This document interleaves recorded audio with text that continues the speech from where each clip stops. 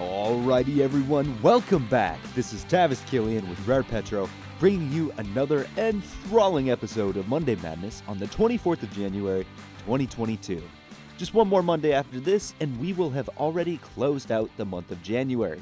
Time sure does fly. Did you try to stick to any New Year's resolutions? How's that working out for you? My old man and I attempted a dry January, but mutually agreed to call it off on the 21st, as we both acknowledge we put in a good effort, made it pretty far, and both had some parties we wanted to attend, so better luck next year, huh? But I know you didn't come here to listen to my lack of discipline and how I was hankering for a Modelo only 3 weeks into the year. You came to hear the biggest news and statistics within the world of oil and gas, and let's dive in. So far, it is a harsh morning for commodity prices. WTI started out Monday at $86 before falling to $83, where it currently remains. I expect that this volatility will be worked out in a matter of hours, which will hopefully allow the price to come back up. This isn't too unreasonable of a prediction, as the price hit almost $88 on two separate occasions between Wednesday and Thursday last week. As long as it doesn't fall too far, it appears that $80 is the new floor. Remember, a month ago the price was only $75, so keep an eye on those longer time frames. They're bound to make you a little bit more happy and grateful. In recent months, the oil price decreasing would typically mean natural gas did not perform well either. As a matter of fact, the natural gas price is up just a bit this morning and holding above $4 so far. I don't anticipate it will remain above $4 for the rest of the day, but this isn't too big a price dip from last week's highs of nearly $4.40. Natural gas hasn't made the same monthly progress that WTI has, despite being incredibly volatile. Still, a trend line for the past month does establish a slight upward trajectory, so I am optimistic for the near future. Next up, the rig count. Last week was huge, especially for the Eagle Ford. Things seem to have calmed down this week as we are up 3 rigs for a total of 604, which is 266 more rigs than we had this time last year. The Marcellus Basin led the pack with a 2-rig increase, while the Haynesville and Mississippian tied for second with 1 rig each. This 1-rig increase brings the Mississippian to a total of 1 rig. The last time they had a rig was back in October, and before that, they hadn't had a rig since about the first week of April in 2020. Not sure what's going on there, but it is nice to see that it isn't fully dead, at least not yet. The only basin to report a loss was the Permian, which is now down 1 rig on the week, bringing their total to 292. A weak year for the Permian so far, as it has spent time either losing or living in the shadow of the Eagle Ford. State by state, Pennsylvania's up 2, Louisiana, Oklahoma, and Utah are up 1, and both Wyoming and Texas are down 1. Sure, a few negative numbers, but overall not too bad. These new rigs will be drilling a mix of directional and horizontal wells that will be targeting almost exclusively gas. The Gulf of Mexico saw no change in rigs, and overall, an okay rig report. Our last statistic, as I'm sure you know, is the inventory report. You could have gotten all caught up on www.rarepetro.com with the weekly Thirsty Thursday report, where we also cover a new cocktail recipe. If you didn't get the chance to read it, well, here's what you missed. The EIA believed that its long-running streak of large drawdowns was coming to a close, as the organization predicted less than 1 million barrels would be sucked away. Even that turned out to be too optimistic of a prediction, as they reported a 500,000 barrel build. The API released their report a day earlier, but believed that they would be looking at a drawdown of more than 1 million barrels. Their magnitude was almost spot on, but their sign was not, as it was actually a build. The EIA had a beautiful 7-week streak, but alas, all good things come to an end. This is about the time of year we expect to see some builds, but 500,000 barrels isn't too bad. Next week will likely be a similar magnitude before it takes off once again. Gasoline inventories continue their expected climb with another 5.9 million barrel build. As we've mentioned already, this is not strange for this time of the winter season. If we were to see, say, a 20 million barrel build in a week, that may be cause for alarm, but that hasn't quite happened yet. Keep an eye on this metric. Even though gasoline continues to become less and less scarce, the price is still up 1.6 cents on the week.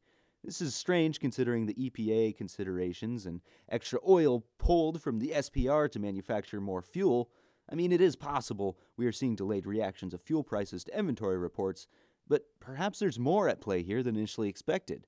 There's still a shortage of drivers for all commodities and products, but that should not be enough to keep the price this high.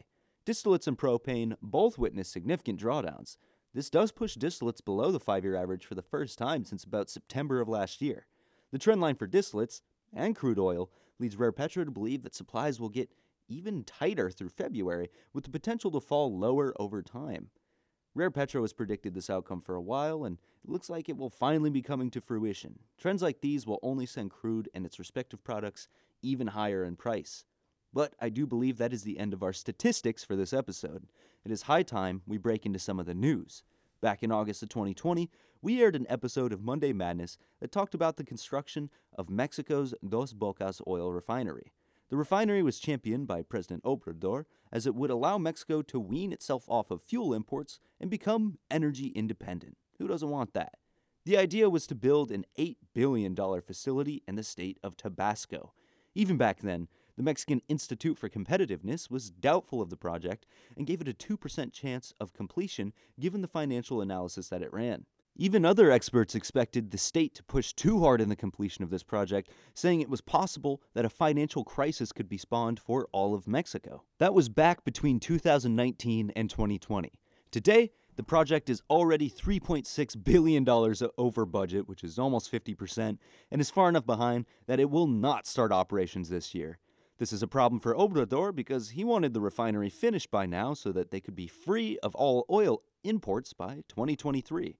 New predictions are claiming that the refinery won't even be able to make gasoline by 2023, or potentially as late as 2025.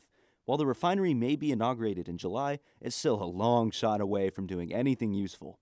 Obrador's office ends at the end of 2024, so it is certain that he will be working overtime to make sure this project is completed. At the end of the day, energy independence is not a terrible goal. That being said, it shouldn't come at the cost of crippling the local economy and diverting funds away from other federal projects. Pemex is clearly Obrador's golden child, so the outcome of this project could be disastrous for both the state-owned organization and the people of Mexico.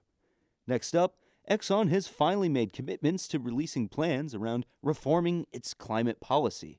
While CEO Darren Woods previously made comments like, "We will do it if the market makes it feasible," or claimed that it was not in their expertise to pursue these options and that they should stick to their wheelhouse, the company is now 180'd and will be releasing a series of roadmaps before the end of the year that highlights just how they plan to achieve climate reform. Color me surprised because this is not like anything Darren Woods would have championed, which does make me think it's a result of Engine Number One. If you don't remember, Engine Number One was an activist shareholder group that brought a proxy fight to Exxon's table. They claimed that Exxon's focus on fossil fuels put the company at an existential risk as the energy transition gathered momentum. They plan to take the typically expected action to fight climate change, so changing out your equipment that leaks, stopping flaring, and anything else you've seen already. What folks seem to be most concerned about is how Exxon is going to be able to achieve these goals since one of their biggest cash cows is selling fuel, gasoline. Think about how many gas stations are across the country with Exxon's name in big bright letters or even just subtle subtext behind some other person's local name. Even though they're making a totally legitimate transaction and servicing the needs of people who want to drive their cars, they will be expected to improve the way they produce, refine, transport, and sell fuel. You know, the whole idea around low-carbon systems, which is incredibly ironic when talking about hydrocarbons in the first place. At this point, I can't be sure if Exxon's actions are legitimate or if it's just putting in the bare minimum effort so that it draws as little heat to itself as possible. Either way, it seems the energy transition is continuing to force businesses to change how they deliver their goods to the people who claim to hate them but buy it all anyway. First it was BP, then Shell, and now Exxon. I think this decade is going to be interesting in terms of how businesses are being ordered to change their operations. Ladies and gentlemen, that is all we've got for you for this episode. If you're hungry for more news, do be sure to give us a follow. We have an episode of Basin Breakdown coming out later this week, covering the biggest news for the month of December to close out everything for 2021. That will surely satiate your appetite for knowledge. If it doesn't, we have hours of backlogged content on the Rare Petro website. Search any key phrase, and you will be sure to find a little something to read that makes you that much more knowledgeable as an energy professional. Also, you are always welcome to send us your questions at podcast@rarepetro.com, and we will be sure to address them in a future episode. This has been Tavis Killian with Rare Petro, and until we see you next time, take care, everybody.